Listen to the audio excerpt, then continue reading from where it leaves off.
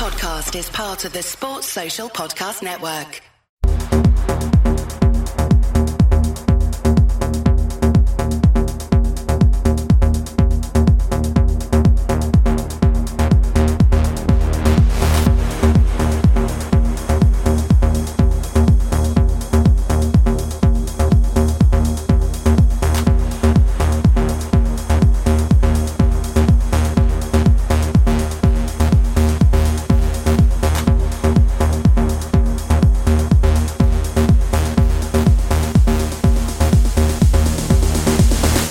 Good evening and welcome to the LFC Day Trippers. This is Man on Football Show, or Football in the World, as a lot of you people know it. I'm Gav, and with me I have got Keith, I have got Phil, and I had got Shawnee, but I don't know what he's done. He'll be back in a second. Making a grand entrance. Yeah, he's just waiting for the drum roll or something like that. I'm not too sure, but he's still there. He's just, we can't see him. He's turned off his camera or something. I've out my window the blind tonight because people thought I was in a hospital the last night, but I'm not. I'm quite clearly. Well, it wasn't to do with the window. It was to do with the fact you look like you're in a robe and you look the metal hanging off your mic looked like an intravenous drip. Hospitals have windows as well, so I don't know. What hospital? Like, have you ever been in where you go, do you know what? You show a window, no one will think I'm in a hospital. Like, all of them have windows. You should see what the hospitals are like in Turkey. That's all I'm saying. Right. Okay. But look, tonight is all about Luis Suarez. We were having a chat last week about best moments in the Premier League and stuff like that, and his name came up and we said, will we do something on him? And everybody went yes, and I knew Keith would want in because Luis Suarez is South American, and despite Keith living on the Keys in Dublin, I think he's actually South American. So we've had a chat as to what way to do this. Will we go from the start and work our way through? But Shawnee quite rightly pointed out this is just going to go off on tangents everywhere. So Keith, I'll start with you. Luis Suarez, it's probably fitting we give him a show of himself, isn't it? Yeah, I mean, Luis Suarez is, I'd say he's the craziest footballer of our generation that's high profile. So you might get head cases that played, you know what I mean, and have their stories. But Suarez, for all the controversy that he's courted, is, in my opinion, one of the best forward players of all time, one of the best strikers. His goal record stands among the very best. The fact that he got in there and broke records in the Messi and Ronaldo era says it all. But he's just a phenomenal player. He's an absolute Marmite character. And look, we're Liverpool fans. We'll always sort of have a soft spot for Suarez, but Suarez and Liverpool is a very brief part of his story, and just everything about him is mad. He's one of my favourite players of all time. Just the way he plays, it's the type of footballer that excites me. He's all action, he's unpredictable, he's clinical. Do you know what I mean? Like, we're going to talk about his career, we're going to talk about the type of player that he is, but you know, he wasn't just good at one thing, he was good at so many things, and he gets pigeonholed, I think. I don't think he gets enough respect, and that's because of the controversies. Genuinely, I think he's one of the best forwards of all time, certainly of this generation, and I can't wait to talk more about him. Shawnee, he's just outrageous as a footballer, you know, and people always pin 13, 14 down, but for majority of his Liverpool career, like, he was just fucking mental. And then he goes off and he shows, probably he actually just does show how fucking good he is when he goes to Barcelona. Not that he goes up a level, but the consistency from him in that team is unbelievable. He goes out to Atletico and wins a title there.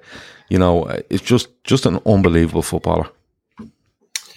Yeah, like, kind of put the controversies to the side, which we shouldn't, by the way. I'm sure it'll be touched on at stages. But if you're just looking in a pure football sense, like Keith said, like Messi and Ronaldo aside, who's been better in the last 10 years, 15 years? I think now the kind of the fashionable shouts now are Lewandowski and Benzema, but I don't think either of them hold a candle to this fella. And I'm sure Phil will vouch, and even you lads, like, I think the true grasp of a player is, you kind of, when we talk about Messi, are always going, imagine him playing in the 70s and the 80s. Like, I could imagine Suarez playing in every single era ever and just being okay, because He's just ridiculous. Look, I'm going to just get this out of the way first. There's a difference between best and greatest. When you call someone the greatest and you call someone the best, I don't think there's ever been a player with more football ability to play for Liverpool. You can talk about Barnes, Gerrard, even Salah to an extent. They definitely all have greater legacies. But I think as in a pure footballing sense, 13-14 Luis Suarez is the best version of any footballer ever that's played for Liverpool, in my opinion. He's the best player I've ever seen in a Liverpool jersey in the flesh in terms of performances. And what he goes on to do then after Liverpool, only for that, like, it knocks around. He's the exception to the rule. Normally when you leave Liverpool, you go to shite.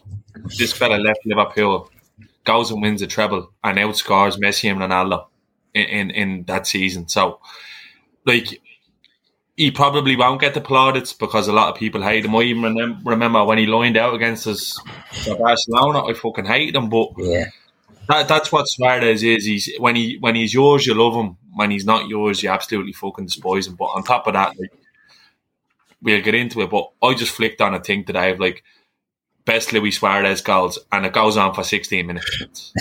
You know, like it's 16 minutes, and I'm even thinking, oh, they left this goal out and they left that goal out. He just done some of the most outrageous things you've ever seen, like FIFA football, and I'm sure we'll get into it. But what a player, and his records stack up.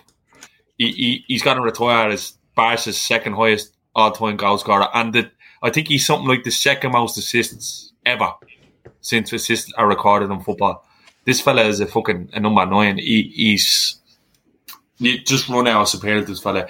He's all kinds of fucking bonkers. I reckon he's actually the last of his kind, because footballers now are white PR trained up to their bollocks. This fella was a fucking yard dog from Montevideo, who ended up in Europe and literally bit his way out of football clubs, which I'm sure Phil will talk about. He bit his way out of Ajax and he bit his way out of Liverpool. Literally, like, I'm going to put him gone. And Liverpool wouldn't sell him. He goes to the World Cup. I'm just going to fucking buy cheerleading and I'm going to have no choice but to sell me. And he's just bonkers. Absolutely fucking mad. But Phil, I've left the madness to you, and we'll talk about it more deeply as we go on, but the footballer is just outrageous, but the sideshow was as equally outrageous, wasn't it? Look, for me, it's all about, this is what football's about, right? My favourite player until Suarez appeared was Maradona, and Maradona was equally as mad. If you think about the mafia and everything that was involved in, the way his life went and his genius, it was just brilliant, right? But Suarez managed to keep himself on the tracks, but still managed to find a way that he could throw snowballs when in the middle of a desert. Like, he was the best thing to think about him. He was like a giant mosquito to everyone else in football, right? just fed off it, and he gloried in the absolute anti-hero status he had when he was doing I go back to, and I think we'll talk about the incident itself, right? But to really get a gauge of Suarez, he's basically a coin he is two sides of the same coin. You have this amazing football and talent who gives so much to the community that is involved in, given so much to where he's grown up, did amazing things. Like at the 2010 World Cup, he was one of the few players that went out and met all the younger African players to try show them what it was like and how to come from the slums and how to come from nothing and get to Europe and the struggles that they went through. Well, at the same time, claiming that he had saved the tournament and that the hand of God now belonged to him because he basically he saved the situation. Like, this is what he reveled. There's few players that you see with personality because they're so media trained that you don't know whether they're good crack in the dressing room or not good crack in the dressing room or anything. That's what makes Suarez different. You know, you can see anyone that's played with him, there isn't a single player that says they hated playing with him, right? Yeah. And when you think that after the incident of Evra, we had a whole team wearing t-shirts in support of him, right? Okay, that's insanity for a start. And we can come back to that in a bit. But not once has any of those players said that they didn't like Suarez, didn't like what he was around the team, didn't like, you've never heard a story come out of him while he was at Liverpool saying that he was any type of a bad egg or anything like that. It's just everyone has come out saying it was just amazing playing with him. He was just the most amazing fella. And he played the same way in training as he did on the pitch. And that wasn't just a make-you-up story. He was insanely brilliant in training as he was on the pitch. He just has this love of football. And then he seems to have this other side to him, which is away from the football pitch, which seems to be an incredibly conscientious and nice bloke. That just doesn't fit with the fella that's on the football pitch who's running around trying to be a vampire and eat lads when he gets bored with the team he's playing for. I just love him. I still love him now at the moment. The bit for me, I got really excited about 3 years ago when there was that sort of, is he going to leave Barcelona? Is he not going to leave Barcelona? And didn't he turn up at the training at, it was Melwood at the time at the training pitch, and Klopp was having a chat to him and everything. There was an arm around, and I started getting really excited. And I'm not one for doing the nostalgia, bring a fella back just because he was great for us. But I kept thinking, like, Suarez is Bobby Firmino plus, right? He's a lethal goal scorer. He can play at the top of a midfield. He can play out wide coming in off the left. He can play through the centre. This was in his absolute prime. And it's when people talk about imagine Gerrard in a Klopp team, I just keep thinking, imagine 13-14 Suarez in that front three we had for the last 4 years. Imagine if that was Mane, Suarez and Salah. That to me, and he gets to do this with Neymar and Messi at Barcelona. And you just, as Sean, he said, look, he's breaking records. It just showed you how good the footballer was. And the only reason he gets away with everything he's done is because of how good the footballer was. Because he backs it up. Yeah. He backs it up, like, and that's the thing, like, he's obviously, he's Uruguayan, he plays for Nacional. I think Groningen pays something like less than £1 million for him in 2006, and he goes there, and I think I was looking up earlier, I have it there in front of me as well, just shy of 60 games between Nacional and Groningen, 20 goals. But is it at Groningen where he first starts trying to eat people? Is it Groningen? Well, I don't know, but there's certainly at Ajax when he first gets done. Yeah, maybe right, okay. No, maybe I'm wrong. I thought it was Groningen where he starts trying to eat people, but it's Ajax. He's at Ajax, 110 games, 81 goals for Ajax over a 4-year period. But Keith, like, even there, like, Groningen 29 games, 10 goals. He just does one season. But he goes to Ajax, right? And if you read out his stats, Ajax 110 games, 80 goals. Liverpool 110 games, 69 goals. Barcelona 191 games, 147 goals. I think that's only league as well. I think it's more when you take all competitions in. Yeah, and then you have Atletico Madrid, 67 games, 32 goals. He's 68 goals in 132 games for Uruguay. It's just like he just backs everything up. Listen, we're going to go through different bits and pieces, as we go along, and different things that's happened to him. But Keith, he backs it up wherever he goes beside the madness, doesn't he? Yeah, 100%. I mean, he comes through in Uruguay. So he's from a town called Salto in Uruguay, and the same place that Edison Cavani is from. And the two of them are the same age and grew up sort of in the same neighbourhood. And the careers they both went on to have, it's actually a great story. I don't know how big Salto is. It could be bigger than Ireland, you know what I mean? But the fact that two of them came from there and went through at the same time to have, it's a very small country, Uruguay, isn't it? Yeah, it is. It's tiny, nestled in between Argentina and Brazil. So it's not a big country. But you've got, he goes to Nacional, one of the big teams in Uruguay. He lives there. And the reason he lives there is because he falls in love with his missus.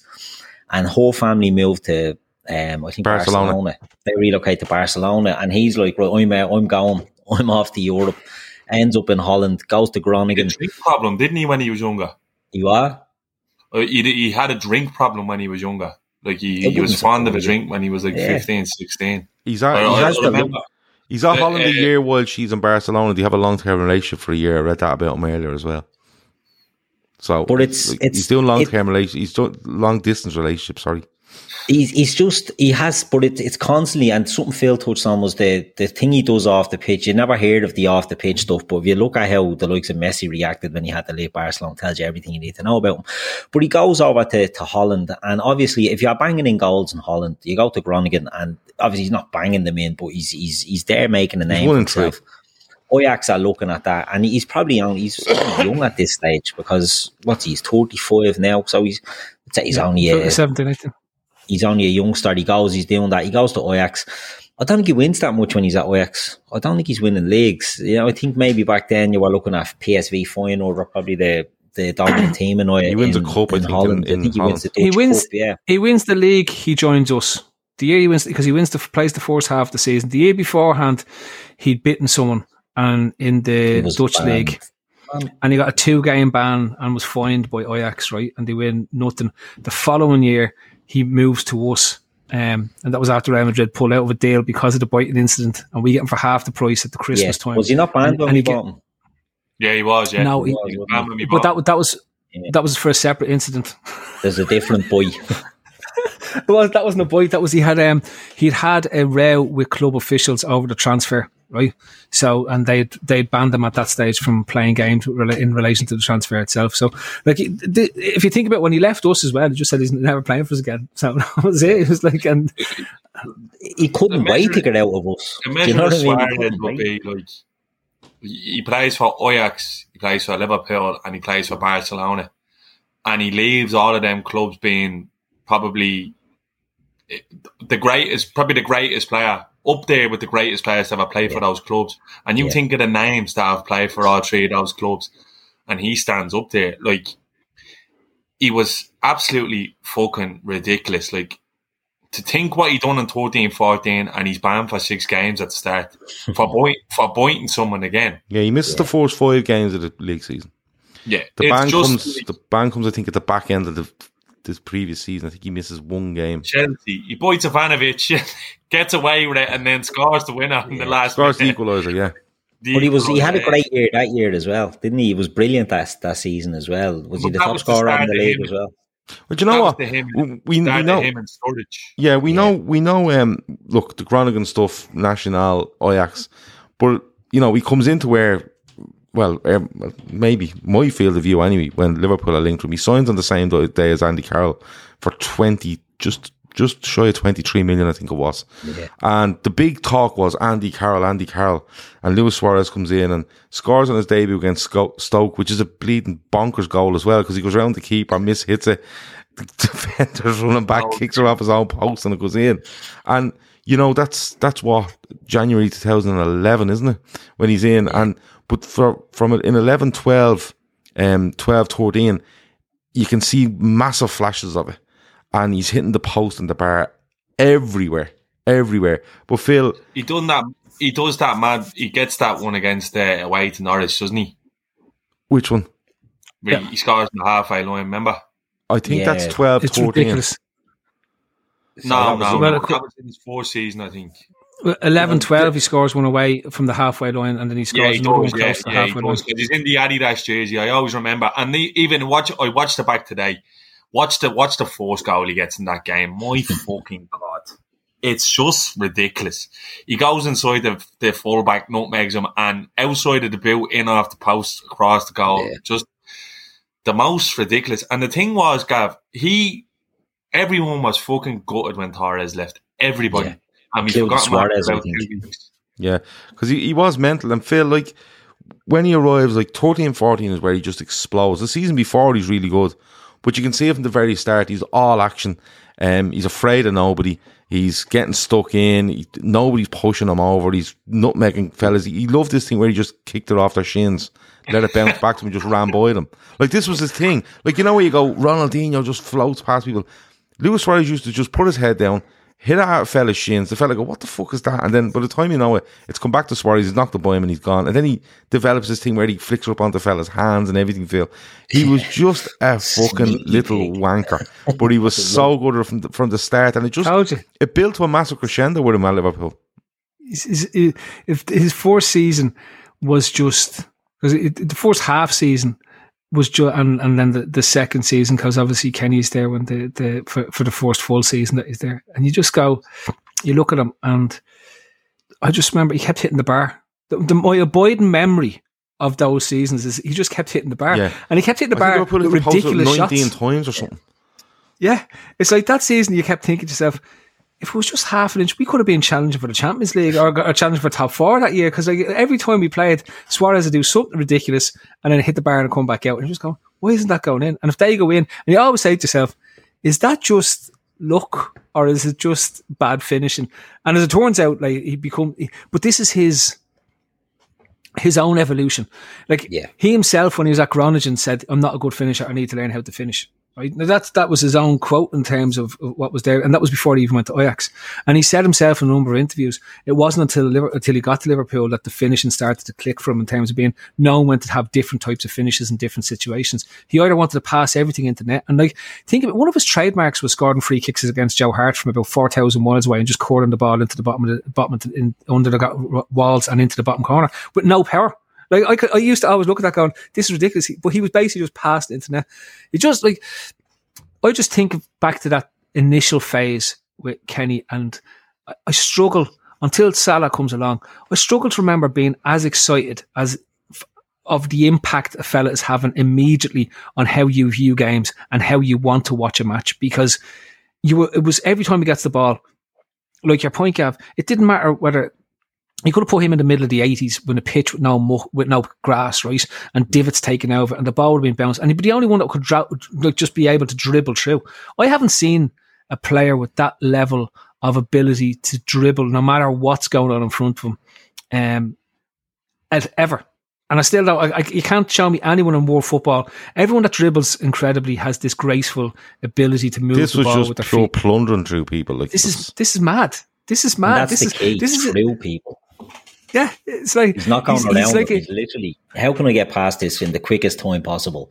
Boom, whacking it through their legs, going over around the side of them. I'm going every way I can just to get past this person. It's so like if you look at, and sorry for cutting across you there, Phil, but if you look at some of the great dribblers, it's all elegance and it's all little step overs here, go around and gliding past. Suarez was the opposite. He was a fucking bull in a china shop, and it was just great to watch. It was great. But it worked because, if you're up against Ronaldo in his Ronaldo days when he was a winger and he was running at you step overs and trying to go inside you, Ronaldinho, whoever, Messi, you're waiting for that body swerve. You're waiting for that little slight touch of the football.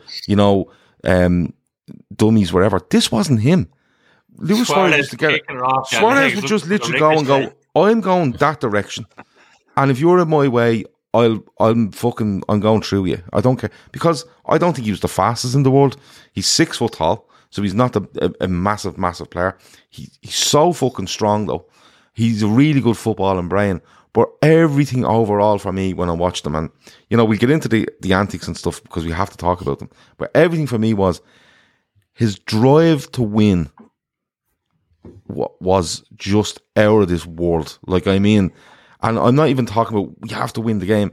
His drive to win every little fucking battle he was in was unbelievable. A bit like your man's at Wolves now, Diego Costa. He'd love to go out and just be fucking lunatic, you know what I mean, and had to win every little battle. Yeah, that was Suarez, but he was making fools of people.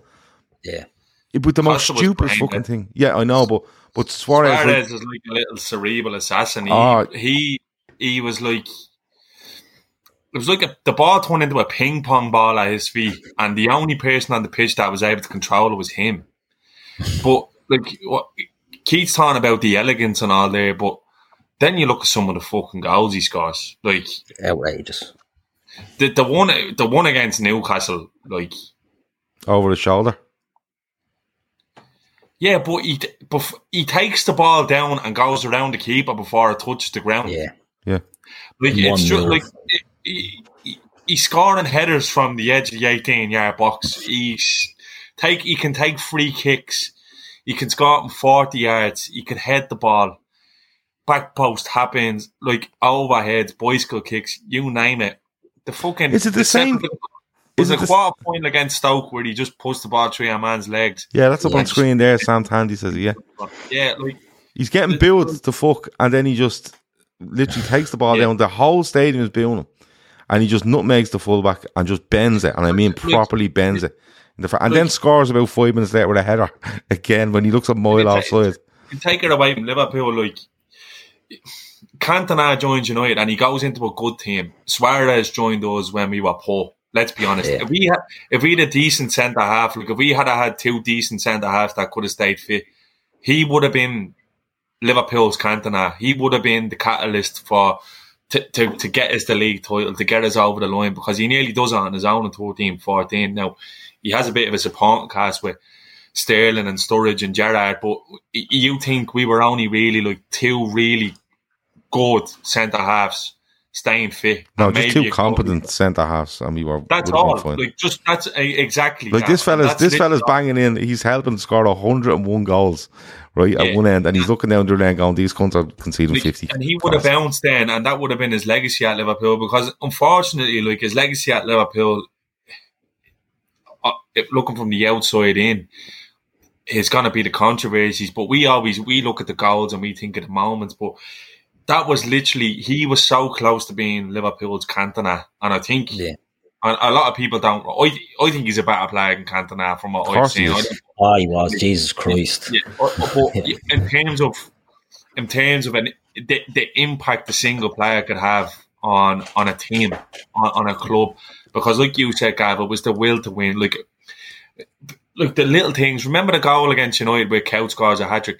Like a little scuffle in the middle of the park, and he fucking pulls Raphael. You're thinking exactly the same as I'm thinking, because I'm thinking to myself. And Raphael turns around, doesn't know what's going on, and then Suarez is scurrying over to the ref's saying, "Sitting him off, I'm actually only thinking about that. I'm literally sitting here saying to myself, was it the same game where he literally ran United ragged, right?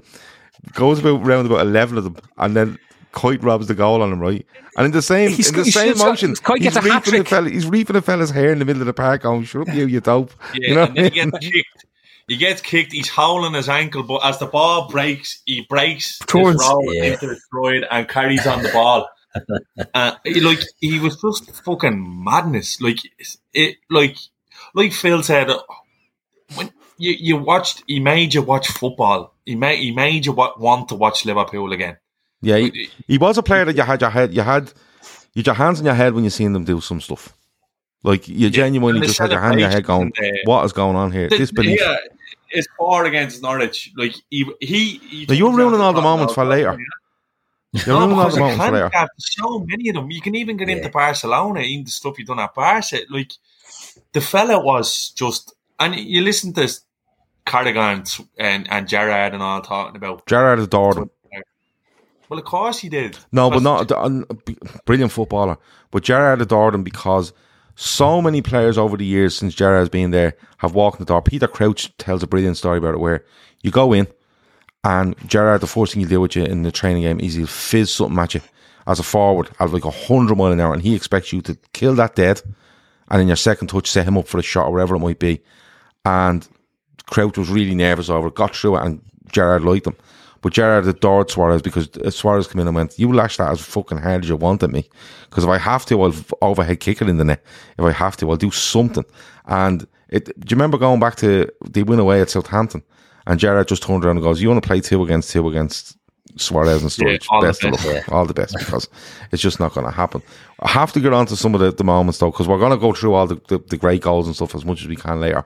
We have to go through some of the controversies, and Phil... Before we do that, right, I just want, as we get into it, right, I want you to think, right, because the best description of Suarez that I read when I was sort of doing even a bit of research, which I never do for pods anymore, but on this one was Suarez was described, right, because they were talking about his time at Ajax and the time at Barcelona and the players he played with, and this an incredible ability to dribble with the ball, right? And they talked about the way Marco van Basten, who was his manager at one stage, had this, this beauty and this grace, the way he glided with the ball and how Messi glides with the ball and how that. And Suarez was more of a hypercharged rooster in a cockfight, oozing emotion, easily provoked and racing down on goal. And I thought to myself, that is literally the best description of Suarez on a football pitch, because he had that little barrel chest, and because I knew Keith was on and he always knows everything about everything. But so I'd done a bit of research, so I wasn't sitting here like a chump in terms of what we were going to talk about, right? And what people don't know is that when he went to Groningen, I think back to Shawnee's, but I don't think it was drink. I think it was food that he had a problem with, right? Because they wouldn't let him play until he got down to 82 kilos, right? I swear to God, right? He was so chubby when he arrived in Groningen. And this was after they'd spent 4 times more than what they planned on spending, because they wanted to buy his upfront teammate. But as we get into the madness, I think people need to remember there's a certain level of madness when it comes to transfers with Suarez that's existed right from the off, right? And one of the stories I read was when he was playing at under 9s, right, in his local team in Irareta, he was scouted for Nacional, I think it was, in terms of the team that they wanted to bring into him. And he walked off the pitch and said, I'm never playing for this again. I'm going to play for Nacional, right? When he gets to Groningen, right? He insists, goes down and says, no, I'm going to stay for 2 years. And I promise you, I'll give you 2 years. At the end of the season, Ajax want to sign him, right? They won't refuse to let him go. He takes a court case to the Dutch FA demanding that he's allowed transfer to Ajax, right? So eventually it was thrown out, but Ajax upped their bid and get him. Think about it, he comes to us and does everything to get out. And didn't he promised one last season. Do you remember he promised the one last season, which was 13-14 in terms of what was there? Then after that, he was gone. So, like, Suarez has this thing in his head that he always knew he was heading in a direction. I think going back to Keys, he always wanted to get to Barcelona. Obviously, his missus had moved there and was living there, and he wanted to. And you could see from the start that when Barcelona came sort of sniffing, that fella's head was turned almost immediately. But that was just in line with what the fella did from the complete start of his career. But he's never been far from controversy. And as I said to you, when he got to Groningen, it was trying to get his weight under control. Then he has when he's at Ajax, he's biting lads. It's like the biting thing. I think is a fascinating piece around him in just in general, because he just does the 3 times. This isn't like that's. I think that is like Gav said, the ultimate winner. When you look back, it actually looks like some sort of coping mechanism he has that just things aren't going his way. It sounds like I'm not actually making excuses for him. I'm just trying to make sense of it, because it's the chimp. Yeah. Chimp. It's the inner primate. This is not going my way. What can I do? I'm gonna buy him. I don't even know how that make you feel better. But the thing is, if someone done something like that weird on the pitch, you'd probably throw you off, and you don't gonna. It didn't. He just kept going, and the best part, he bites Chiellini and then goes to the ref. You think you're killing me? He's had to put his shoulder into my mouth, and Chiellini's showing the fucking bite marks. The bite. This fella doing. This fella's had to stick in his shoulder right in my mouth, like it's ridiculous. He starts holding his teeth. Yeah. Let's go back to Patrice Evra, because that's the first one in England where you go, what the fuck's going on here? Of course, this all kicks off Liverpool and United. There's accusations made by Evra.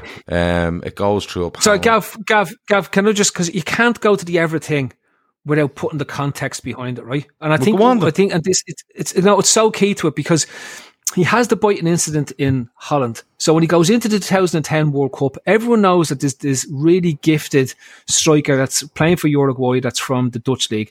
There's massive eyes on the Uruguayan team because Diego Forlan is their figurehead in that thing. And you've got these 2 up-and-comers in Cavani and you have Suarez, right? And this is all they wanted to talk about. So you have a fella who's lighting up the tournament. People, when you go back to 2010, like, he's lighting up that tournament, that Uruguayan team, in terms of what they were doing. People watching these and they're seeing this dribbling. Look at all this type of comments, lad. Just trying to get a penalty when the keeper handles the ball. Yeah, that's right. That's right. Everything this fella has done. Yeah. Remember the keeper caught the ball? He was like this to the ref, like fucking handball. So the World Cup, you've got 2010. He hasn't. He signs for us. Isn't winter after the World Cup? Yeah. So the World Cup is 2010. Signs for us in the January in 11. So you have that, right? And I've always had an issue with this. So Ghana are the last African team left in it. It's in South Africa. There's this big thing about, Pele said back in 1994 that an African team would win the World Cup before the year 2000. I know his maths wasn't great given how many tournaments are going to be left, right? One. And there was a real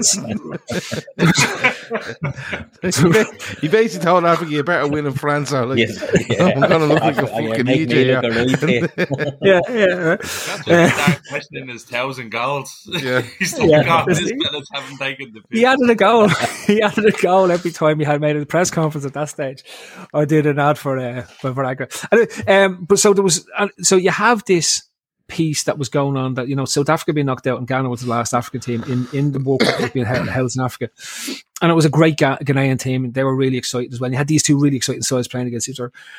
And those last couple of moments, because this gets to me, because it's a bit like when Thierry Henry handled the ball against us, right? And the whole nation got really upset about it. And all that. But even though it was only a draw at the time, we would have just drawn the game as opposed to anything, right? So this is a fantastic save, and it is a fantastic save. It's point blank. They should score it, so there's no excuses. It's a really, really, really bad effort at a shot. Makes a great save. The ref gives a penalty, gets sent off. We shouldn't even ever be talking about this. The fact is, Asamoah Gyan hits a penalty worse than Yapstam has ever taken in his whole life, right? Sends the ball out of Africa back to Europe for the next World Cup. That's how bad the penalty was, and they go on to lose on penalties. Like, you know, that was the last kick. That was the last kick of extra time, wasn't it? The best part, Phil. He's standing in the tunnel watching the penalty, and then he turns around to all the Ghana fans when he saves it. He's fucking giving it a large, and then the fourth official has to come out and send him. He's standing in the tunnel waiting for your man to take the penalty, and then when he misses, he starts giving it a big one to all the Ghana fans. I have to say, at that point, I absolutely adored him. I swear, you know, I love a player who has just this devilment in them, this absolute devilment in them. You have to look at it like that, because you think to yourself, what a thing to do, like, right? Not only, like, all right, he stops a goal for Ghana, right? He sacrifices himself guaranteed for the next round, which would have been a semi-final, wouldn't it? Yeah. And you're kind of going, so the sacrifice there, there's just being a prick to Ghana, and then there's just like that complete winning mentality when they win. There's no kind of, I got away with that one, because I'm kind of looking at the TV at the time going, jeez, he's actually doing well there to get away with that. There's none of that. He's fucking jumping around the place like as if they've scored a winning penalty. Like it's just mental. But it's mad, because in that, right, so that's the last kick of the game. When Jan misses that penalty, it goes to penalties, and I think Jan takes the first penalty of the shootout, scores it. Yeah, he scores the first pen of the shootout, but it just showed his head was cabbaged from that moment, and Suarez is reveling in it. And I agree, that's one of the greatest World Cup moments for me as well. I just think it's absolutely amazing. But it just shows the will to win, the mentality of this fella. And that's before he's even come to Liverpool. That's before anyone knows, before any of the other fallout. Sorry, Keith, and this is why I want to go. It's so important that this happens, right? Because the fallout from that game is the tabloids in England have a field day about this fella the next day, right? About the cheat, and it's disgraceful that someone who cheated like this is allowed to continue, even though he misses the next game, that a team is allowed to continue in the World Cup, and it was a blatant cheat. Maradona comparisons and stuff like that. Yeah, absolutely, all over the place. So straight away, Suarez has a notoriety. He hasn't even signed for Liverpool at this stage, but he has this notoriety that's behind him. And when they're digging into it, they found out that he's biting fellas in Holland. So there's this whole Suarez the cannibal. There's all this type of stuff that's already in the press. Weren't they putting up pictures of him with like fucking the Hannibal Lecter mask and everything on him? Mask on, yeah. Yeah. It was fucking mad. So I just remember that was when he did that, and I was there going, like, for me, this is about winning. This guy is in my head was the World Cup. He's actually sacrificed himself and weakened his team for the next round if they get through. But that's the ultimate. That's what ultimate winners do. They never ever stop. They never ever relentlessly stop, and they never give their teams. They never stop giving their teams the best chance at winning. And in his mind, he had to do it. If that ball goes in, they're out. And he wasn't the only one trying to make the save. By the way, their captain was it Diego Lugano. Lugano was the other fella who dived to make the save and missed it. He wasn't as good in goal as Suarez was. Suarez was really good. Well, Torres from Ghana, he says, I blame Dominic Adeyeye and Gyan more than Suarez. Suarez is a prick, but Ghana should have punished him and Uruguay. Before we get on to the Everest stuff and everything else, I have to read out a couple of ads to keep the lights on as we do. So now a word from our sponsor, better help. It can be tough to train your brain to stay in problem-solving mode when faced in a challenge in life. But when you learn how to find your own solutions, there's no better feeling. A therapist can help you become a better problem solver, making it easier to accomplish your goals, no matter how big or small. If you're thinking of giving therapy a try, BetterHelp is a great option. Convenient, accessible, affordable, and entirely online, and done to suit your needs. Get matched with a therapist quickly, and after filling out a brief survey, you can switch therapists at any time. So it's very flexible in what they do. When you want to be a better problem solver, therapy can get you there. Visit betterhelp.com/daytrippers today to get 10% off for your first month. That's betterhelp.com/daytrippers. Paramount Plus have all the Champions League this season streamed live on their streaming service, Paramount Plus, of course. All the goals, all the games, injury time, normal time, extra time, whatever it might be. Do not miss a goal this season with Paramount Plus and the Champions League. A few people have been on about that and said, yeah, they have it, and they love it. A couple of people said, does it work? It does. But if you're going to stream from America, you might need your little VPN to sort that out. If you need a VPN, IPVanish is one to look at as well. They're a brilliant deal from IPVanish, from us at the moment, 70% off. I think it works out about $38 over the year, but that will help you with your data, your passwords, encrypt all your details, and even your location and stuff like that. 4.6 out of 5 on Trustpilot. So if you need a VPN, head to ipvanish.com/daytrippers. Patrice Evra, Luis Suarez, this just blew up in a massive way, Keith. Like, there was a hearing, Kite was there saying, I don't know, I was there and I didn't fucking hear that, and then it was all going off, and then we had people doing, they were lip reading, and then it was all a bit cloudy for me as to how it went about and the process of it and how they came out with what they came out with, but he ends up getting done. And how many games did he get? 100, and we got done because Lionel Hutz was his attorney. Like, let's be honest about this, right? Was it a 5? I asked Keith. No, it was more than 7. That. Was it not like? I thought it was 7. 12. No, 7. he gets a 6-game. He gets a 6-game ban for biting Ivanovic. I think he misses the last day of the season and 5 the following season. He got 8 games. He did for Everton. Right, so he gets 8 games for this. I remember it because I think it was, if I remember correctly, I think it might have been like the day before Christmas Eve. He gets banned because I remember we played Wigan away, right? And that's when I remember the 8 games. Yeah, yes. You know what? I was a fucking literally, I was a young fella, and it showed like the worst in football fans because we all got tribal and we defended him, but you can't defend what he did. Do I think Suarez is I'm just gonna get out of the way. Do I think Suarez is a racist? No, I don't. No. Did he done what he done? And I'd say it was just more of a reactionary thing.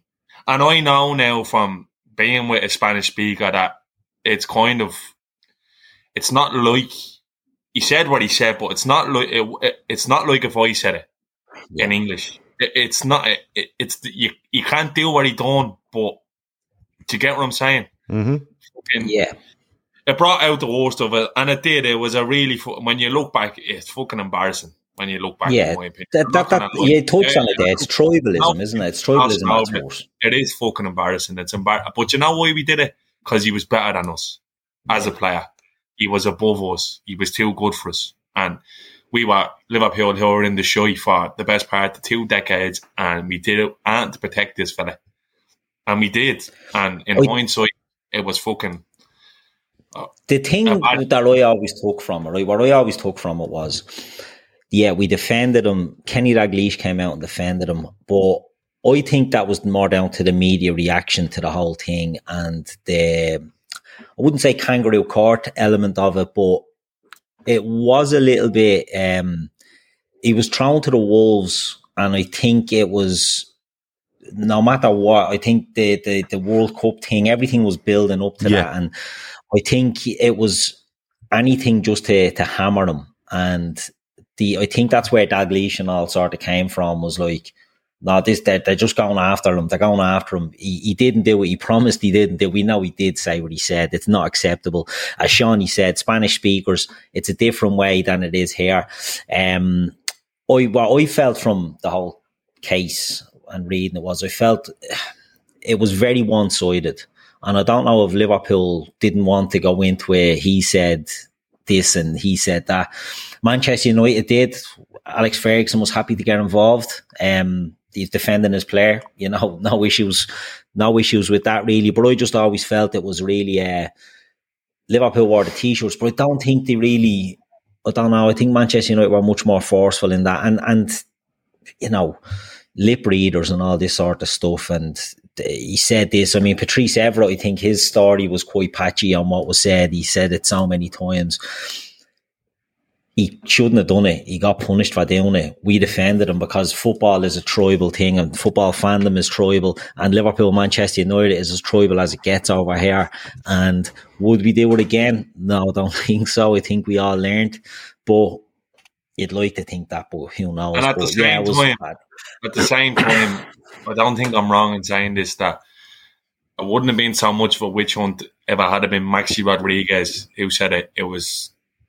Yeah. The fact that Suarez was so good really drove it in with the likes of Everett and Ferguson. And look, he did what he fucking did. And people are saying in the chat there, Cavani got a 1-game ban last year for using the same term. So yeah, it's one of them things. You know what?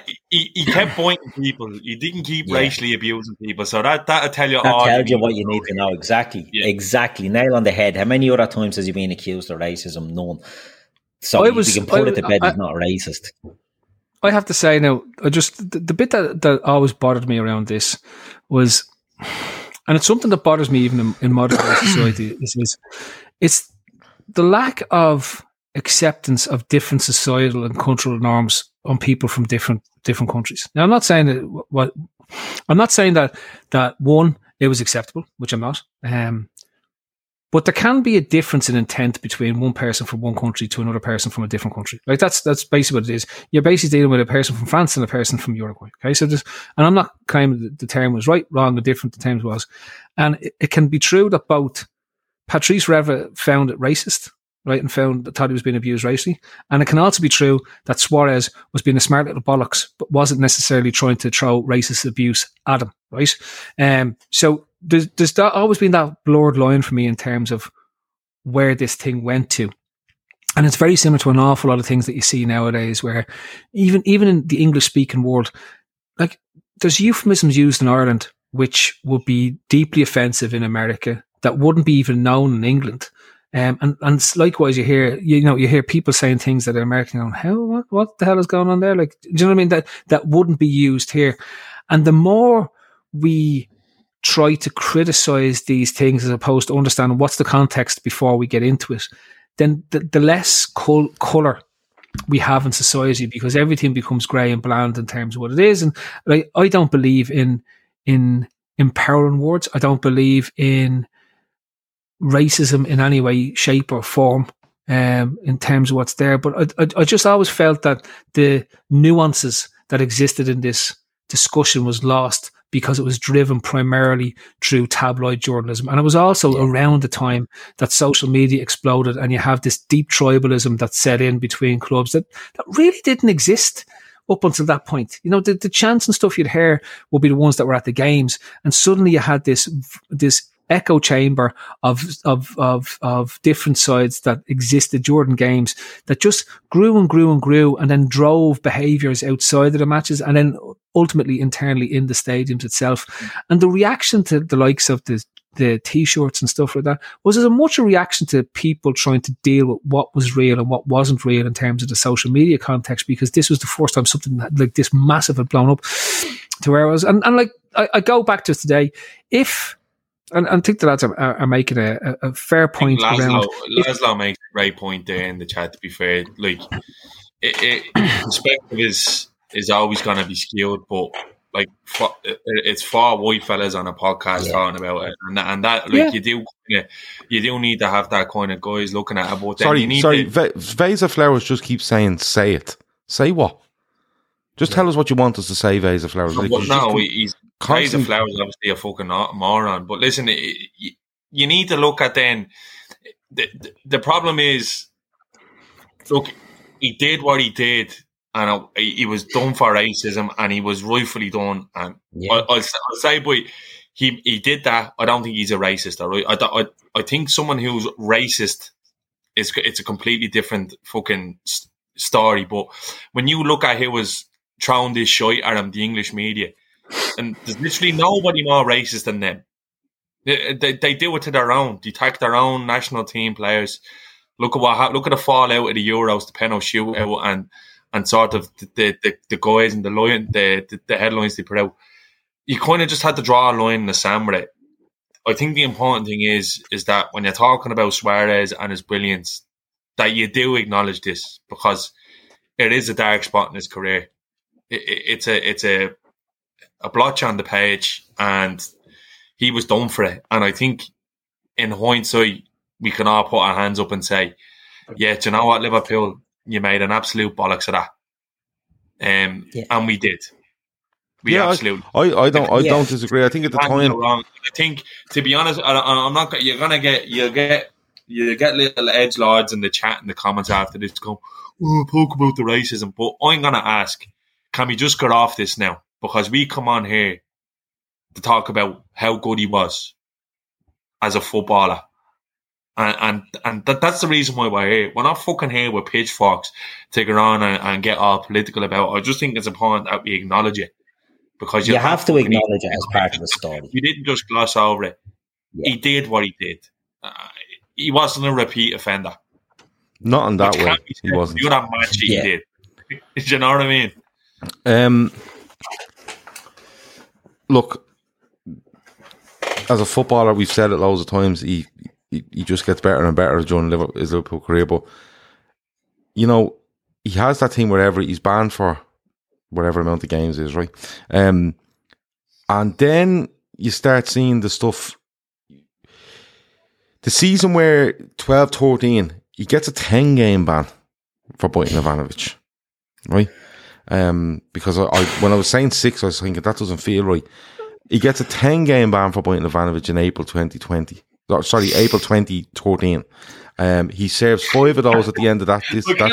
Listen to the conversations we're having. Right? It's like he was out with an ACL. He gets a 10-game for ban. 10-game ban. This was his break. No, this is how he got a break. He serves. He never got injured. No, it gets better. It gets better, right? Injured. He gets a 10-game ban in April 2013. All right, for biting Ivanovic. It's not spotted at the time. He scores the equaliser in a 2-2 draw with Chelsea. Right. He serves 5 of those games. This is Suarez, right? He gets 5. He serves 5 of those games at the back end of that season. Turns around to Liverpool after being banned for the last 5 games and says, "I want to go because you told me I could go. We didn't get the Champions League." Right? They say, "No, you're not going anywhere." Arsenal throw in the 40 million on £1. John Henry's like, "What the fuck are they smoking?" Right? He does a big write up in the Guardian, I think it was, big fucking 4-page fucking interview about how he's being exiled at Liverpool. And it's like, what the fuck's going on here, right? Liverpool are saying, we didn't break any promises to you. You're not going anywhere. And most players will go, I'm not fucking playing, right? I'm not playing. Doesn't. Just serves out his 5 games, comes back, plays 33 league games, scores 31 goals, has about 15 assists, and gets so close to bringing the title to Liverpool. Like, it just shows, I think, that series of incidents from April 2013, you know, right through to the end of the 2014 season when we get on to another incident, I think it exactly shows. It exactly shows what he claimed the buyout clause. Didn't he claim the buyout clause? Yeah, no, he claimed, what he claimed was that Liverpool had promised that he could go for a certain amount of money if Liverpool did not make the Champions League for the 2014. So a gentleman's agreement. And who was his agent? Guardiola's brother, Per Guardiola. Yeah, well, that's the timeline for that. But it shows the madness of him, another ban. He wants to get out. He's training on his own, and then he just comes back and decides, "Fuck it, I'll just be the best forward in the world." Keith, it's mental. Yeah, it was unbelievable. It was, and when you think of that season as well, 13-14, he tails off as well at the end of the season. So he misses the first 5.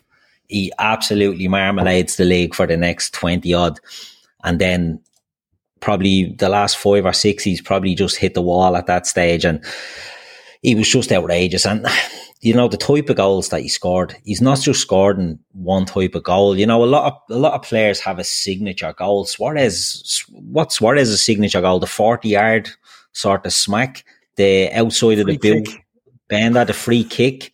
Do you know, like what's the trademark? He doesn't have a trademark because he scores them all.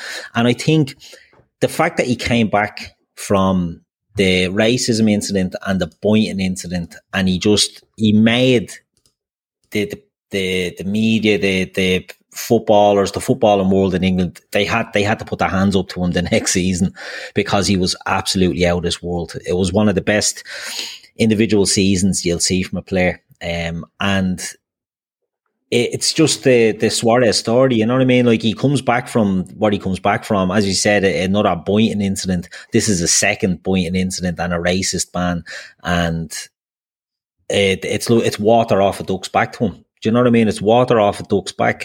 Phil said it jokingly there. That was his break. Ronaldo used to get sent back to Madeira, didn't he, for a few weeks every winter to recharge the batteries. Suarez would get an 8 or a 10 game ban, and that's when he'd recharge himself as well. And he just always came back.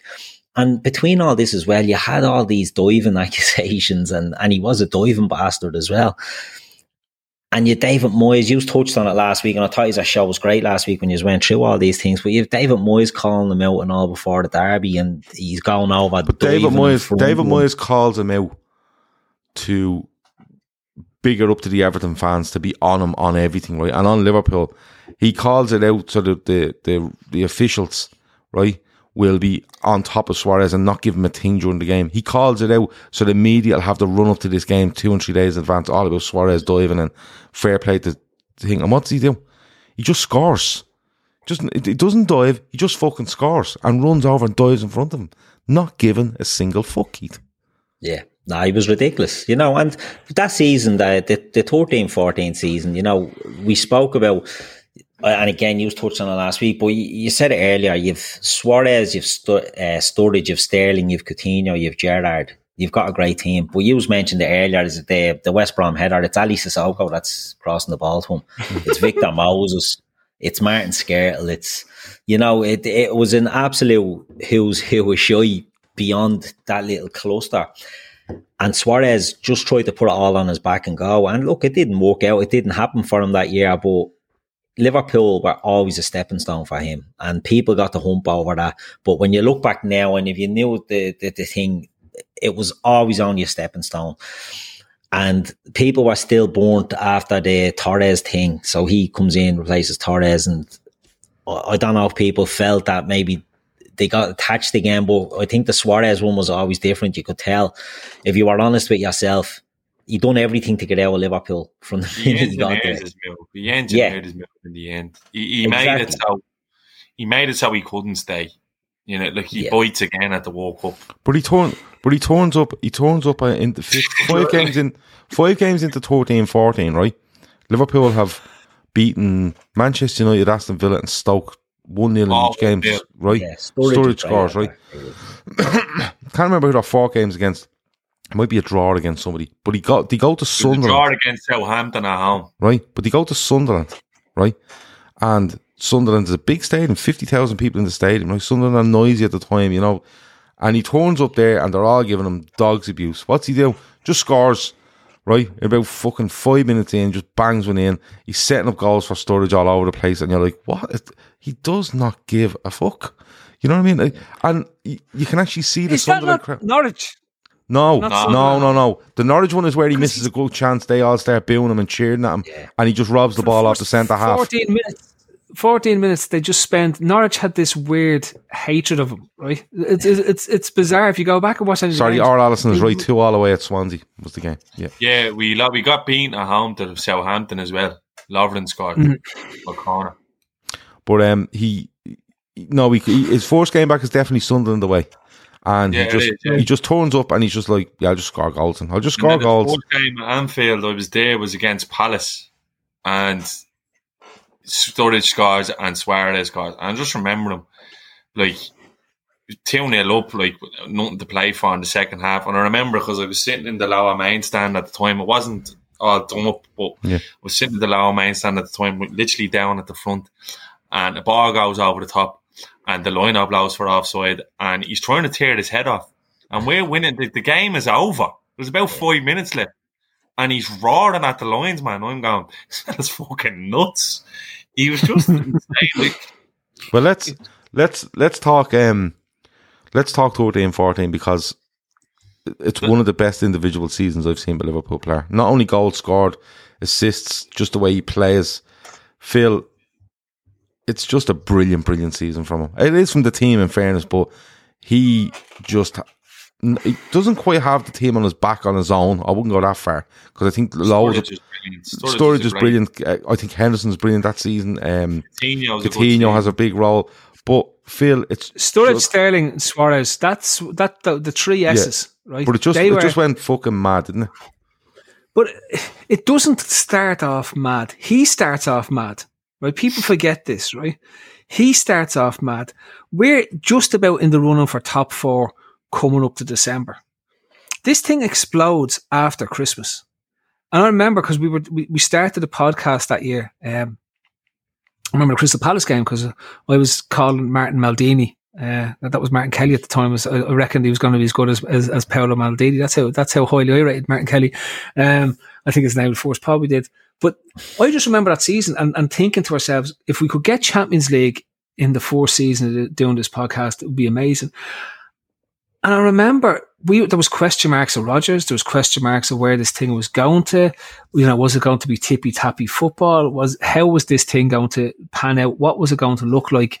But all the while, you had this undercurrent of Suarez doing mad stuff week in, week out. And I'll go back to that was the one thing you were watching these games and you had these three up front, but led by Suarez. He used to, my prevailing image of him in my head when he's playing for Liverpool is being out on that left flank. He was the opposite to Salah. He was out on that left flank and he used to just have these dagger cuts in from the left hand side all the time. And the other two lads would be moving all over the place. That will create space because defenders Sterling doesn't really come into it until Sterling has a stinker at Christmas and he's nearly... He has a stinker away a hole and loads of fans don't want him to play for Liverpool. And then it just something happens. That's what I'm saying to you. It's the Arsenal 5-1. That's where the fucking really just goes mental. It just goes off. But that first half... No, but that first half of the season is all about him just building up this head of steam. And as you said, he's carrying the team in terms of what was there. And was Sahi in that season or was he in that previous season? Because I'm trying to think, it was the season before. Yeah, so we have, because we've done some mad transfers and the squad was just Aspas and Luis Alberto that they were. Aspas was brought in to cover the period, essentially to cover the period that Suarez had been banned for at the start of the season. And the only goal he scores for Liverpool isn't on TV, it's against Oldham in the Cup. Yeah. I saw that game. So there you go. Thor says Arsenal were top before coming to Anfield. They were. We do beat Spurs. We bashed Spurs at White Hart Lane, and Suarez is captain that day actually because Gerrard's not out, and Gerrard's in the studio that day saying I'll be doing well to get back into this bleeding team. But it's definitely, for me, it's the Arsenal one where they just come out and blitz Arsenal. He doesn't score, Suarez, that day, but he's just fucking everywhere. He nearly does. He nearly scores the best goal of all time.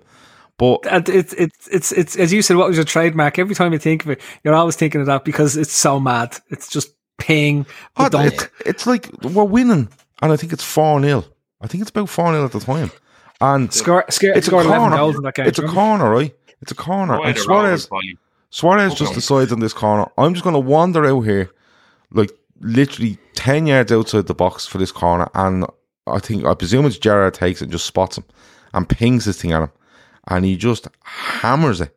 And it's so fast. It's so hard that you don't actually realise what's happening until Colo Touré is putting a ball wide in front of an open goal. It's that pure of a strike. It was absolutely unbelievable. And he was an absolute joy to watch. Like, we've seen Torres, we've seen we've seen loads of players have brilliant individual seasons, and Salah up there as well. Salah does 44 in his fourth season, you know what I mean, in all comps. But that Suarez one is it was just magic, because the team we had, you were kind of going, could he actually do this? And Shawnee, week on week, he was doing mad stuff. Like, it was just, we got away to Cardiff, right? And we win 6-3, and he's bundling fellas out of the way in the last minute and sitting the keeper on his arse. Like, he's just I remember that. Mad every week it was mental every week. Hat tricks after hat trick. You were saying Salah does 44 in a season there, but like Salah is missionary sex compared to Suarez. Suarez is have you swinging out of the ceiling and leather straps, madness, fucking absolute mad 100%. Stuff. Just every week, the man got the one Phil talks about there. Like it's probably a lesser known one, but against Cardiff, he just cuts inside, and it looks like he's about 2 weeks. And he just passes the ball into the corner. The free kick against Everton, where he kind of shortchanges Tim Howard and goes around the wall, then does a mad fucking celebration. He's just losing his head. Do you remember the one in the derby where we're 3-0 up? And he's chasing the ball like a dog. And then he chased this one, and Jagielka gives it to him. And he doesn't look like he's moving very fast, but Jagielka can't get anywhere near him. And then he just bumps one across the goal past Howard for 4-0. And he's just lying in front of the cop on his own. The rest of the players from the other half. Away to United, he scores and slides on that skate his legs and is basically sticking his fingers up at the United fans. It's after everything that's gone on, like you know, like he was. And when he gets back against Everton, he won't shake his hand. And even then, they had to dive. They had to dive on him. Do you remember they had to dive on him to get it to tell him to calm down and because they were terrified that he was going to get another ban. And that was all over the news the next day. Look at this thing. He needs to be banned from English football for life. He just doesn't care. It's like this is. Everything was a revenge mission. 13-14 for me in my head. He was so good that season because it was a pure revenge mission for everything that had happened in English football. And I think, look, he had obviously been given the head, right? Get us back into the Champions League, get us to where it is, and we'll give you a transfer. Right now, he probably doesn't get it because we get back in the Champions League. But it literally feels like, when you go back and look at the goals, it feels like a revenge mission. He plays with so much anger that season. It's like he's taken out every piece of anger, and every time those fans got on his back, he got more and more angry and more and more angry. But can I just point out one thing that always happens, right? And it's one of the bizarrest. It's one of the bizarrest things to the whole Suarez story at Liverpool. Is for some reason he always struggled against James Collins, and I don't know what the reason for that was, right? To this day, that's a great show. Yeah. I could never figure it out. It's just what had James Collins got? Yeah, James Collins was like being put across as like Franco Baresi, like it was fucking mad. It was mad, like there is players that sometimes just. But you see, James Collins is not a silky defender. You know, I think when you start hitting her off James Collins's, you know, shins and shit, he's going, this is my sort of game. You know, the sort of way where if he was trying to be a bit more silky, James Collins was going, what the fuck is going on? But what was doing that Mongo off West Brom, Olsen, was it? He literally made him look like the next hour Lord of the Rings. He nuts him, but look, at the end, we'll go through as many of the great goals, because there's been so many. We'll try to list them for everyone at the end for a little bit of thing. But before we finish up, last thing, Keith, he leaves Liverpool, right? He bites Keely, and Liverpool gets 70 odd million, right? And he knows he's going, and he gets out, right? And he goes to Barcelona, but you have to hand it to him, Keith, because he goes to Barcelona, and without getting into specifics, he goes to Barcelona. He has whatever amount of seasons at Barcelona, 5, I think, at Barcelona, right? 6. He goes to Atleti, he wins a title there. He's gone back to national now, but he wins a title on his own for Atletico, really. But Keith, you have to, you know what? As much as you didn't want him to leave Liverpool, you felt like it was a gift Liverpool were giving to the rest of the world to go, listen, you need to appreciate this fella. Because I don't think he gets the actually worldwide acclaim that he should have got for his Liverpool days until he actually turns up at Barcelona and he just brings the madness to Messi and Neymar and everything, and he's nutmegging David Luiz for fun and bending stuff in the top corner against PSG. It was absolutely unbelievable. But he's just, you have to hand it to him. He just went from strength to strength, didn't he? He blew up when he left Liverpool, and you know, maybe the Atletico thing, he did carry them, and maybe he loved teams that were built on sand being the focal point of carrying them, because he does it with Atleti. But he goes to Barcelona, and Sean, you might have touched on this earlier, or Phil, or so, or maybe it was before the show. He's their second or third all-time top goal scorer. Do you know what I mean? He's only there for 5 years. I think he's their second ever highest goal scorer. And you know, this is ridiculous. What this fella goes and does there, he gets, I think, 59 goals in one of the seasons. The year after he win the treble, he's winning the Pichichi, he's winning the Golden Boot in Europe. Like, and this is in the Messi, Ronaldo era, and he's going in there and he's breaking that up. He's gone in and he was so creative. It wasn't just that he was getting on the end of things. He doesn't get the credit for his creativity. The fella had everything about him. He goes to Barcelona, and I think at the time, wasn't there some sort of a clause or something that he wouldn't buy people and he'd behave? I think Barca were insistent on him sort of publicly saying he'd be behaving himself, because it was all. I won't be chewing on anybody on the pitch. Like, what a fucking clause. Yeah. But that was his destination. He wanted to get to Barcelona, and he got to Barcelona, and he just went, and you saw at Barcelona, because at Liverpool it was tainted from the day one. It was tainted because he was serving a ban, and he ended up bookending it with another biting incident and a ban. His Liverpool period is, yeah, you could say it's a black mark on his career, in the sense that a lot of the shy happens around then. After that, he's just Michael Murphy says how he never won a Ballon d'Or was criminal. I'll tell you why he never won a Ballon d'Or, because of the incidents we've talked about. As much as you boil it down, right? That was the sole reason why he never wins one, is because no matter what, the two players he was up against through that whole period are Messi and Ronaldo, and none of them ever have those parts on their character. And like, as much as we've talked about him, he's playing at a time when those two lads are at their peak as well. And this is no denigration on Suarez's ability, because he was up there with them. And particularly at Barcelona, he was matching Messi all the way in terms of what it was. But he was up against the two darlings of world football, in fairness. And not just two darlings, two arguably the two greatest individual players of all time. You could put them up, as I said, I'd put Diego up there as well.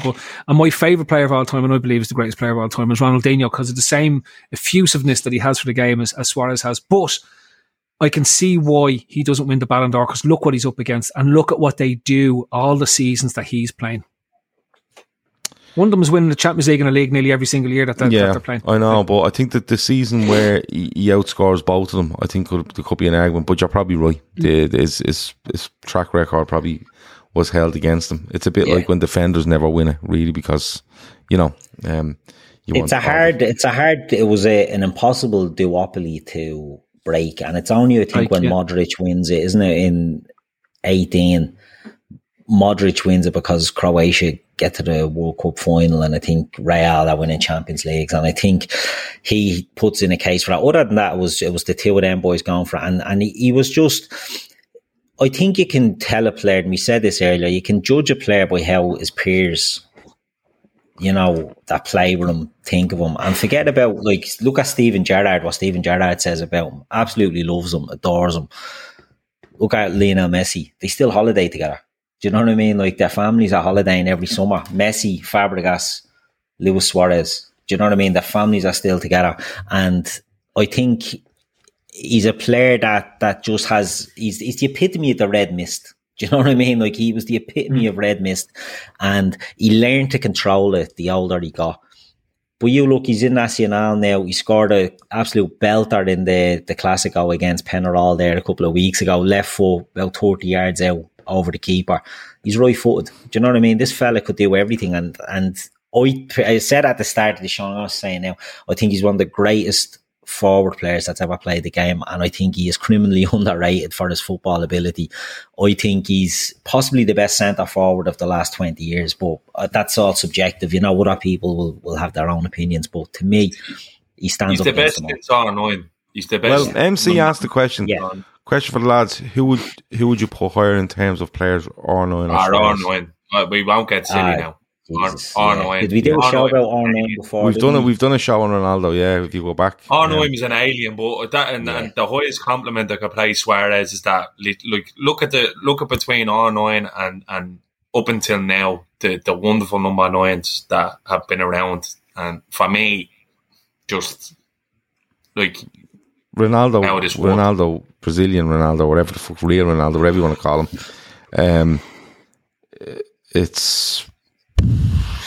He's phenomenal, just out of this world phenomenal.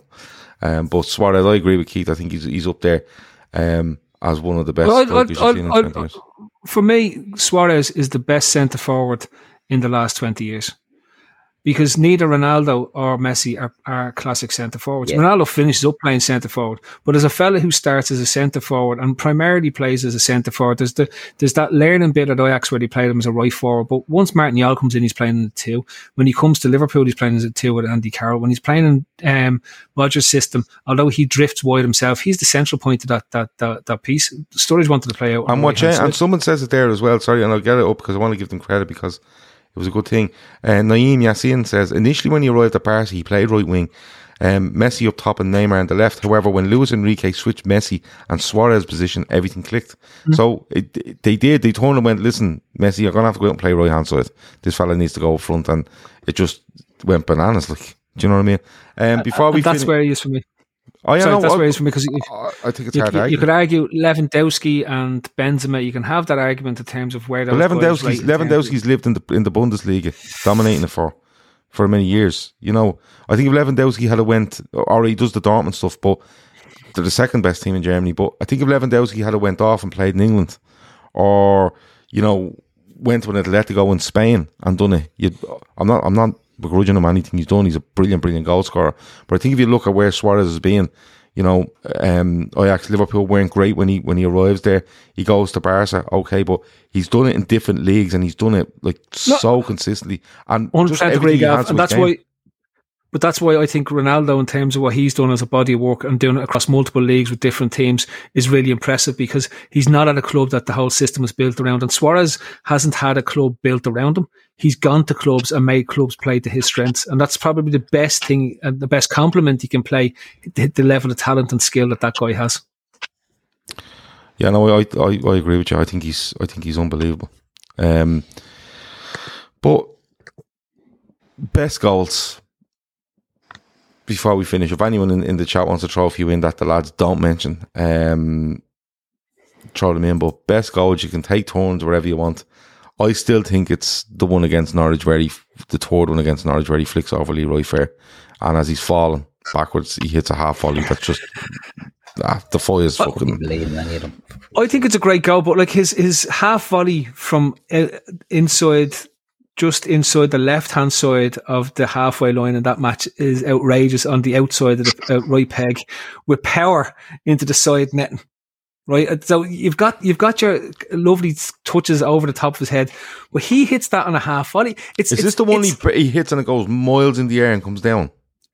It goes into the right-hand side of the net. So there's the one in Norwich at Norwich's ground where he basically rolls in and he hits it like Beckham does just over the halfway line, right? The one I'm talking about is the one before the Leroy Fair goal in the same game where he's out on the other side of the pitch, the left-hand side. The ball bounces up and he's in midair. He hits it with such power and anger. He's in midair as he hits it, and it goes across the pitch and across Brian Gunn into the Brian Gunn goal. Yeah, whatever his name is, your man who's always in goal when Suarez was playing against him. John Ruddy, yeah, there you go, same fella. Brian Gunn jumped like John Ruddy. I mean, a bit on the side. Him and the man. It's half for that. And then there's the one that was mentioned that is the one that was disallowed. Do you remember his free kick against Newcastle? It was an outrageous bend from out on the byline. He took it too quickly for the referees, and he called it straight into the top corner. I know, my head is blown. I've got so many goals in my head that he scored that it's just. And for Liverpool, and even for 13, 14, have another little think because MC says that header against from 20 yards out against West Brom, the one against Newcastle, I don't care, nothing else matters. He says where he takes her on the chest and on his shoulder, more or less, goes past Tim Krul. I think. Shawnee, what have you got for us? What's your favourites? My personal favourite isn't even the Liverpool goal. Yeah. It's a goal against PSG in the quarterfinals of the Champions League. And he never looked the quickest, did he, Suarez? He never looked the quickest. No, he just always looked. But the ball breaks in the middle of the park, and David Luiz steps up to snap him in half, and he just nips it through his legs, and he's bearing down on the goal, right? He's bearing down. He's going 1-on-1 with the keeper, right? And he gets to the edge of the box, and 99 strikers out of 100 just roll it into the bottom corner. But he wraps it into the top corner. He hits it like a free kick, doesn't he? Yeah. Well, for absolutely no reason. Yeah, for no reason. He's pretending like there's a wall there and everything. And he's just decided, I have to bend this over this wall. And look, he takes the fucking stanchion out. He just wraps it in the top corner. And if you actually watch the goal back, you can see Messi looking around going, what did he do that for? Like, what did the whistle blow? Because you know what it was like? Do you ever get when a player goes clean through and he's offside and he's like, fuck, I'm just going to whack this. Yeah.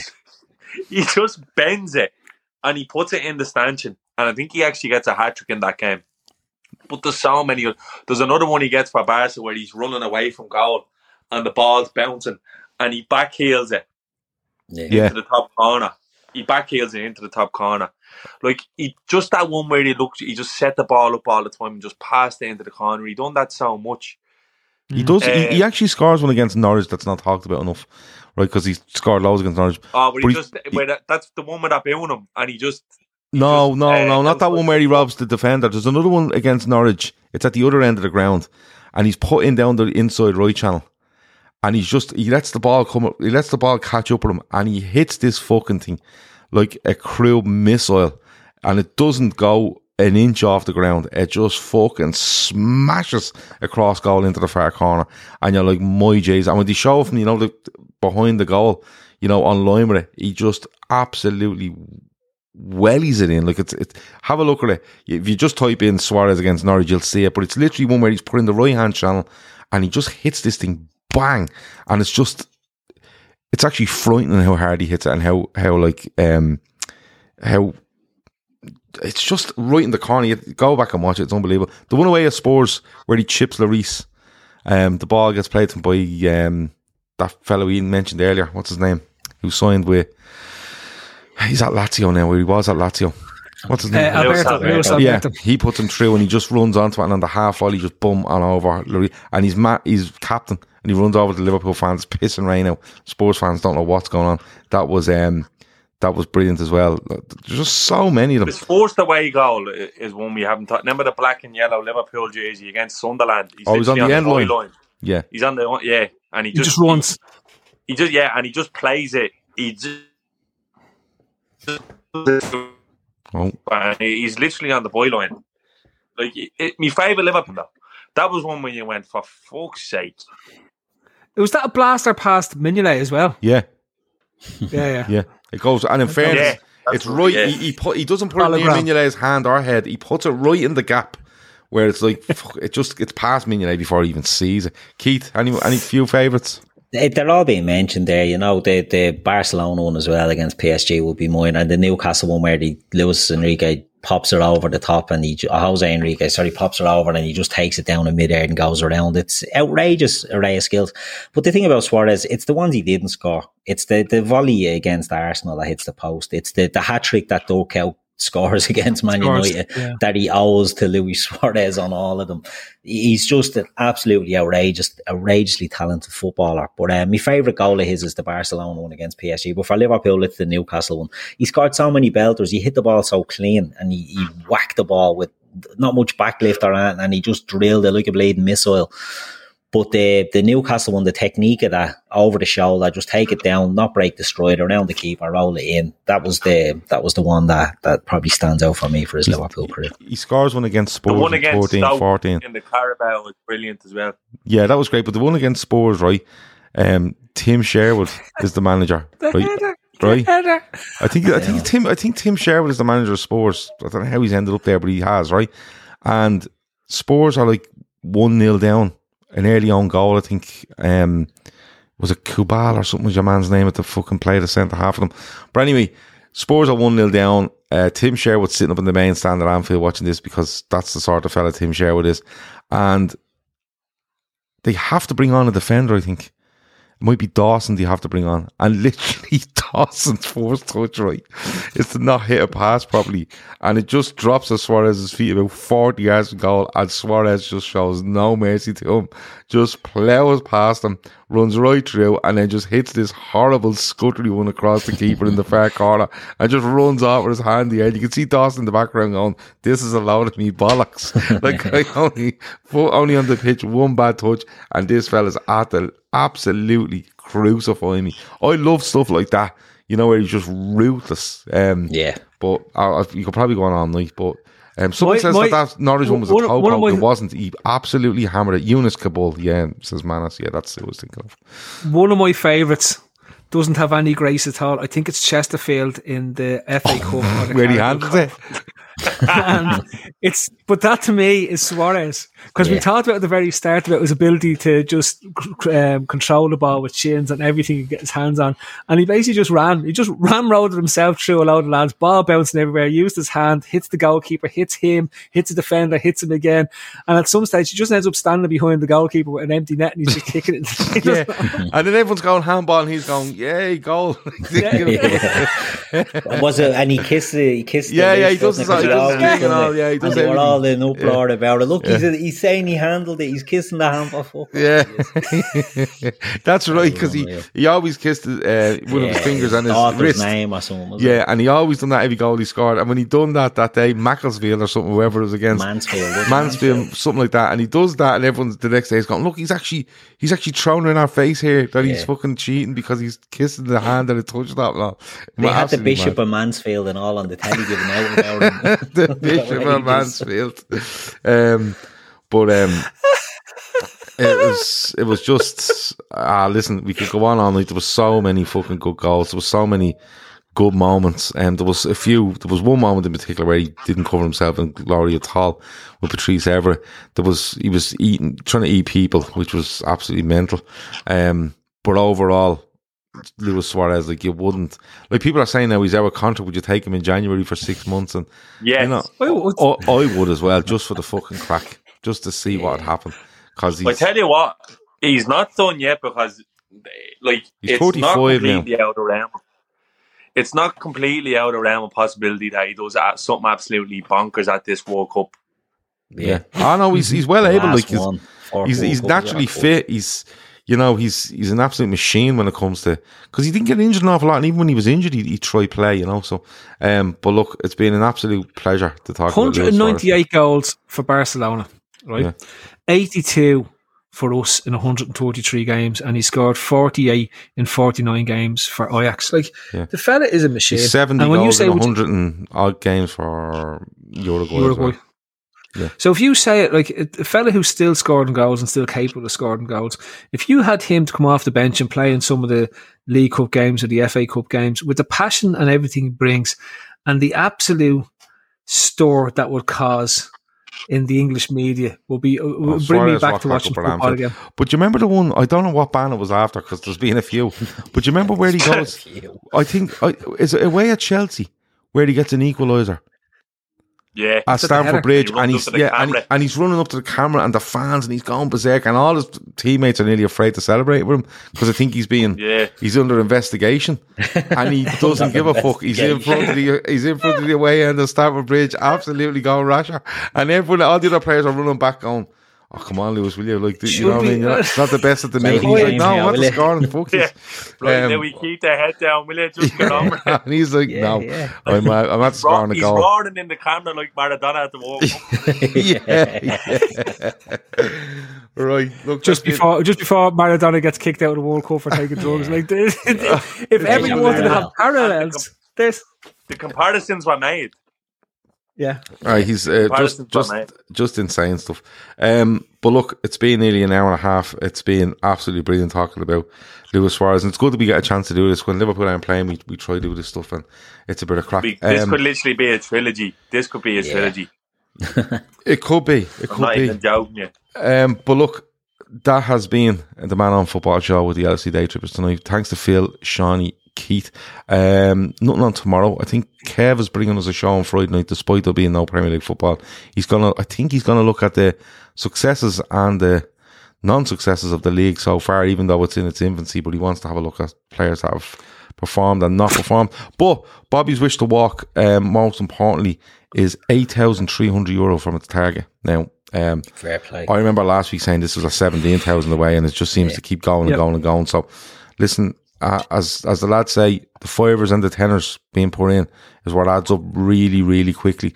The link is in the description. If you want to donate, please do so if you can. If you can't, take the link and send it to your family, your friends, your colleagues, whoever, because one of them might donate and send it on, and then another person might donate, and we'll get to that 150,000, or Bobby will, ASAP. Shawnee, anything else before we go? No, all good, Cav. All good. I'm going to go and watch that fucking... I'm going to watch the last episode of Better Call Saul. Keith?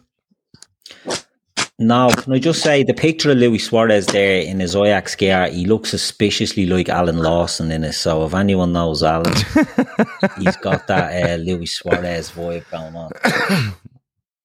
on. Let me see. Phil, anything else before we go? Can we do this for Ronaldinho? I get really excited if we could do this. Did we not do Ronaldinho? Did we not? I wasn't on it. Yeah, we can do Ronaldinho. We might not have done. I don't think we done one. We can do Ronaldinho, yeah. Well, that's got me really excited. But I will say, just to finish out on Luis Suarez, it's been, for me, he made that whole period tolerable. And that period being the post Hodgson up to getting our mojo back in 13-14, because it was such a barren spell from the 08-09 season to his arrival was just horrific. So, and I always have him for time for that, and all the stuff, all the bad stuff that came along. Like, now you look back at it and it's like, it's the story, isn't it? Like, every other story is just a player who was here. This has a story, and it's a movie. Some of the events is going to write the movie of this, and it's like, it's going to be interspersed with everything that's going on, but if he wins the World Cup, they'll do a movie on him. No deal. Right, let's get out of here. It's gone past 11:30. Bedtime for a lot of people. That has been it. Talk to you in a bit. Over now. Sports Social Podcast Network.